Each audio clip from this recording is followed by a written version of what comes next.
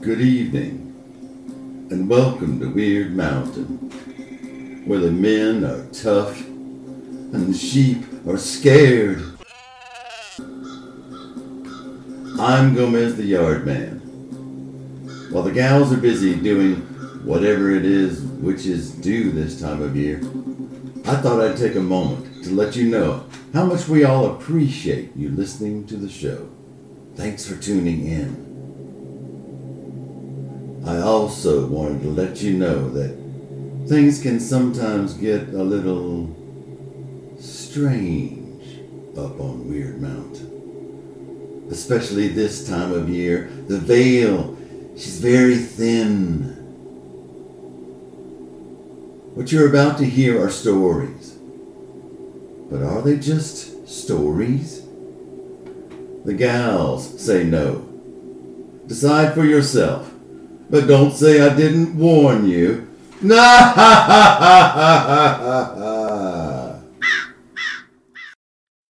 You know, there was a time when it was time to get up and get ready for the day. And I was reluctant to do so or get ready to go. I think I'd been asleep and I was reluctant to and was making an excuse about not being able to see or something.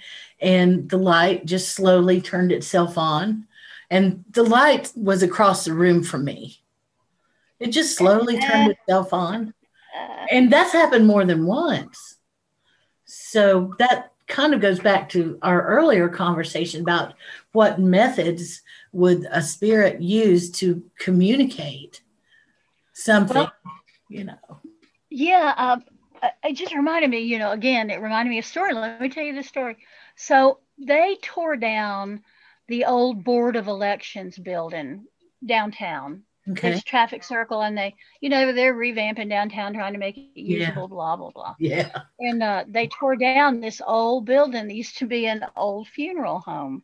Okay. And and it was a precious little building, and I know from knowing people who had worked in it after it was city offices that there were inhabitants of that building. Mm-hmm. So I went down there a few days before they were scheduled to demolish it.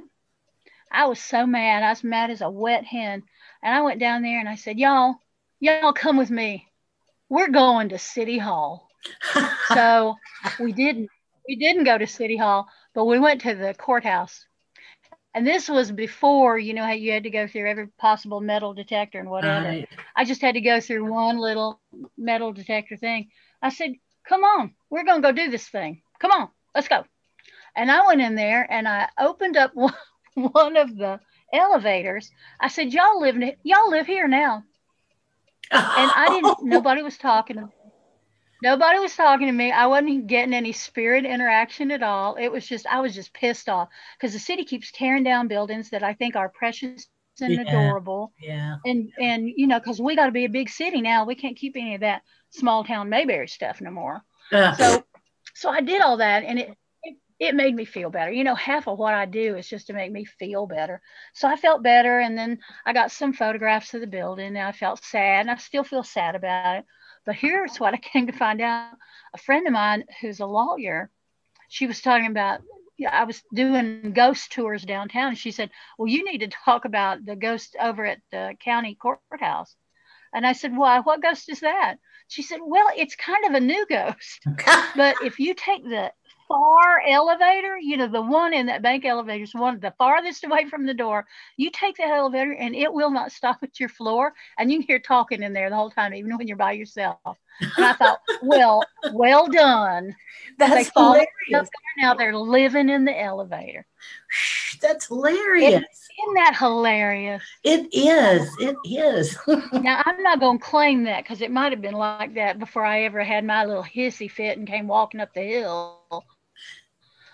But I swear, laughing, and she said, what? So have you heard of this ghost before? And I said, well, sort of. I kind of heard of them.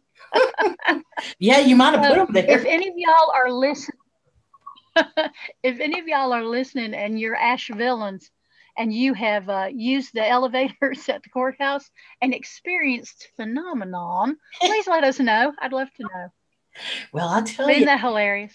some of those corridors in some of those buildings are just, I don't know how to explain it. Asheville, for the size that we were back then, we had some quite modern conveniences, and because of the depression and just some other factors, we ended up keeping some of our older buildings, as opposed to like Charlotte, for instance, which pretty much got rid of all of theirs and built those ugly metal boxes.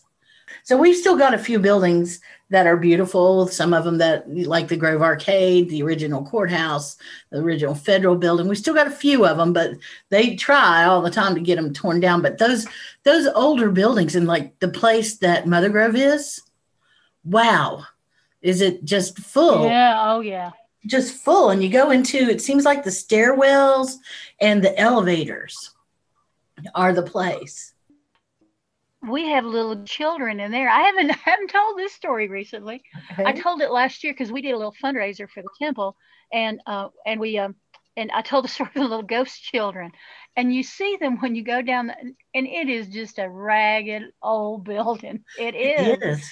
And you go down the hall and towards the bathrooms, and you will see running ahead of you what looks like about a 4-year-old and a 2-year-old, something like that age kids. And their little arms are flapping and they're just running. And it's like their mama is in an office down there. Yeah. And she has yelled, "Where are you? Get yourself down here right now." And they just happily running to get down. So they're not running like they're scared. They're running like they're having fun. Like they're playing. And we will have meetings in there, and you'll hear giggling outside the door. It's just the strangest thing. And I can't explain it. I don't know any of the backstory about it, but them little youngins, and they catch people off guard. Somebody will be there for the first time and they go, "Oh, where's your restroom?" And we tell them, and they come back and they go, "Who are those little children?" And we go, "Oh, you saw the children. Those children are dead. Those are ghost children." Yeah. And they go, "No way." And no, you can hear them. And then they'll go, "Well, it does seem like it just seemed like they were dressed funny. Like they weren't dressed like modern children." Lordy. Yeah. I've never seen them, but I've heard them. That's what I was going to say. You can hear their little steps sound like they're echoing. Yeah. And you hear them giggling and talking. When we moved into that space, we used to be across the hall where the laundry, I think, was originally for this building. Mm-hmm. And the people across the hall were going to move out. We were there one Sunday afternoon. They were moving out. And they had a much bigger space than we did. So we were like, "Oh, boy, we want to move in here." And so we were talking to them, and they were moving out. And so we could call our landlords and get in there as quick as we could. And this woman said, "Yeah, I bet you are glad to move out of that place over there, because that was the morgue." And then I'm looking at this room she is standing in, and I'm like, this is the morgue. You've been in the morgue. We were in the laundry room. You were in the morgue. Oh, wow. So we moved in, and it's got that beautiful doorway, and there's a ramp that comes down. So it just makes perfect sense that that's what it was. And people will go, "Oh, you're in the old morgue?" And we'll go, "Well, yeah, but nobody dies in the morgue.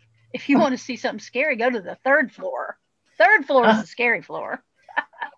What was on the 3rd floor? Well, it was a hospital, so if anybody's going to be dying, they're going to be dying somewhere not in the morgue. Yeah, we hope. That's funny, isn't it? I just feel like the whole place is extra peopled. There's just lots of things everywhere. Absolutely, I feel like that.